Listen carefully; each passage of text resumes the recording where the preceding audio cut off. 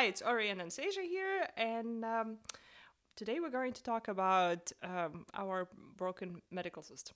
I've noticed that there can be quite a bit of disconnect between the patient and the doctor, and our goal today is really to bring the expectations from both sides, from the doctor and the patient, into alignment so that when you see your doctor, you're working towards the same goal for your treatment. I thought maybe we can also shed some light on how the current system is primed or not to help women with recurrent urinary tract infections. And so let's start from the very beginning. Or what did you think your practice was going to look like when deciding to become a urologist? I think for anyone going into medical school, becoming a physician, the goal and the hope is that they're going to make an important impact in people's life, whatever they choose. And obviously interest in research, interest in learning about the body, curiosity.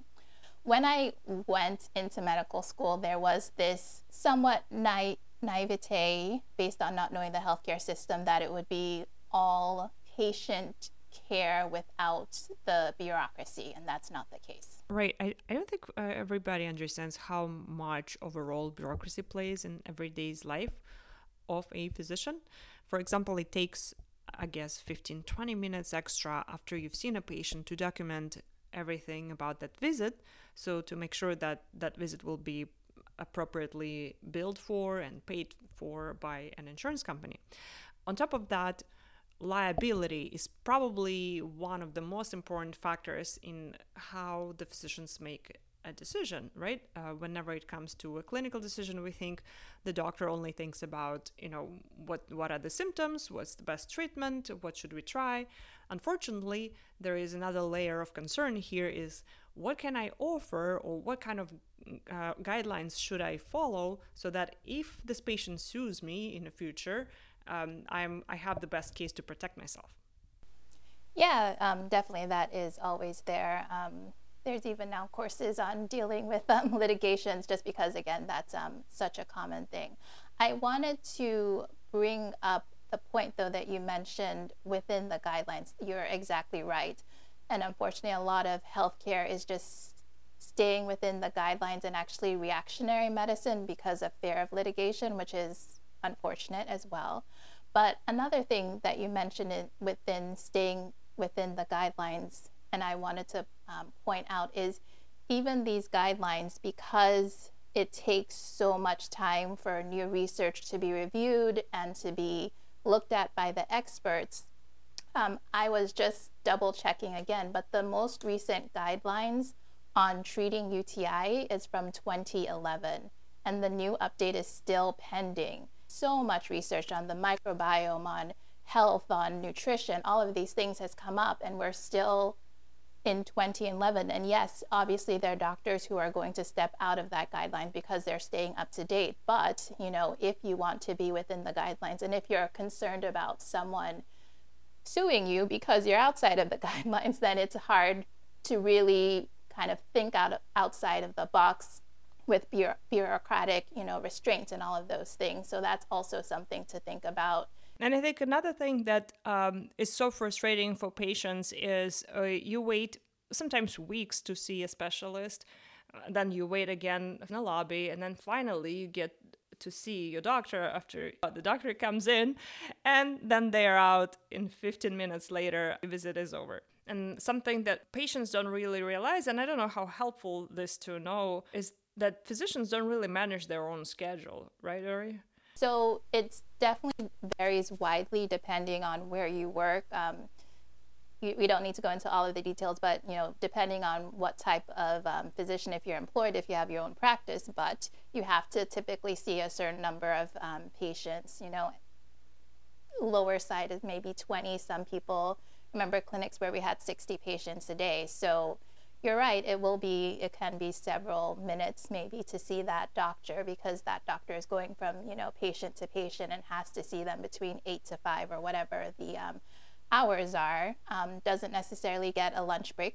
And, in between that is documenting, what he or she did between those cases. So it is, unfortunately, our system where it is very rushed and there is not a lot of time for nuance. And that's a disconnect because you're living, with this issue for the last 20, 30, 50 more years, and you have 5 to 10 minutes to lay all of that information to a person. And that's obviously not conducive to a great outcome. One thing that is helpful for both doctor and patient is really coming in with a specific goal in mind. Having that specific goal you want in terms of treating your UTIs, and having the information and documentation to back that up, so that whether that's your medical records, your past UTI treatments, your past cultures, all of those things, as soon as you see that doctor, you're very focused on what your goals are and moving forward to that, rather than sifting through all of this information that takes too much out of the short period of time that you have. Right. That's why it's so helpful to bring somebody else with you who could be your patient advocate and remain cool-headed during that type of a short visit. Ask clarifying questions or bring up important details that you might forget. Another thing that I wanted to mention is that whenever you choose a urologist, not all urologists are created equally. So there are different specializations within urology, and it's always useful to find out before you book this appointment, because sometimes it takes so long to get a visit with a specialist, to find out what kind of practice focus this particular urologist has.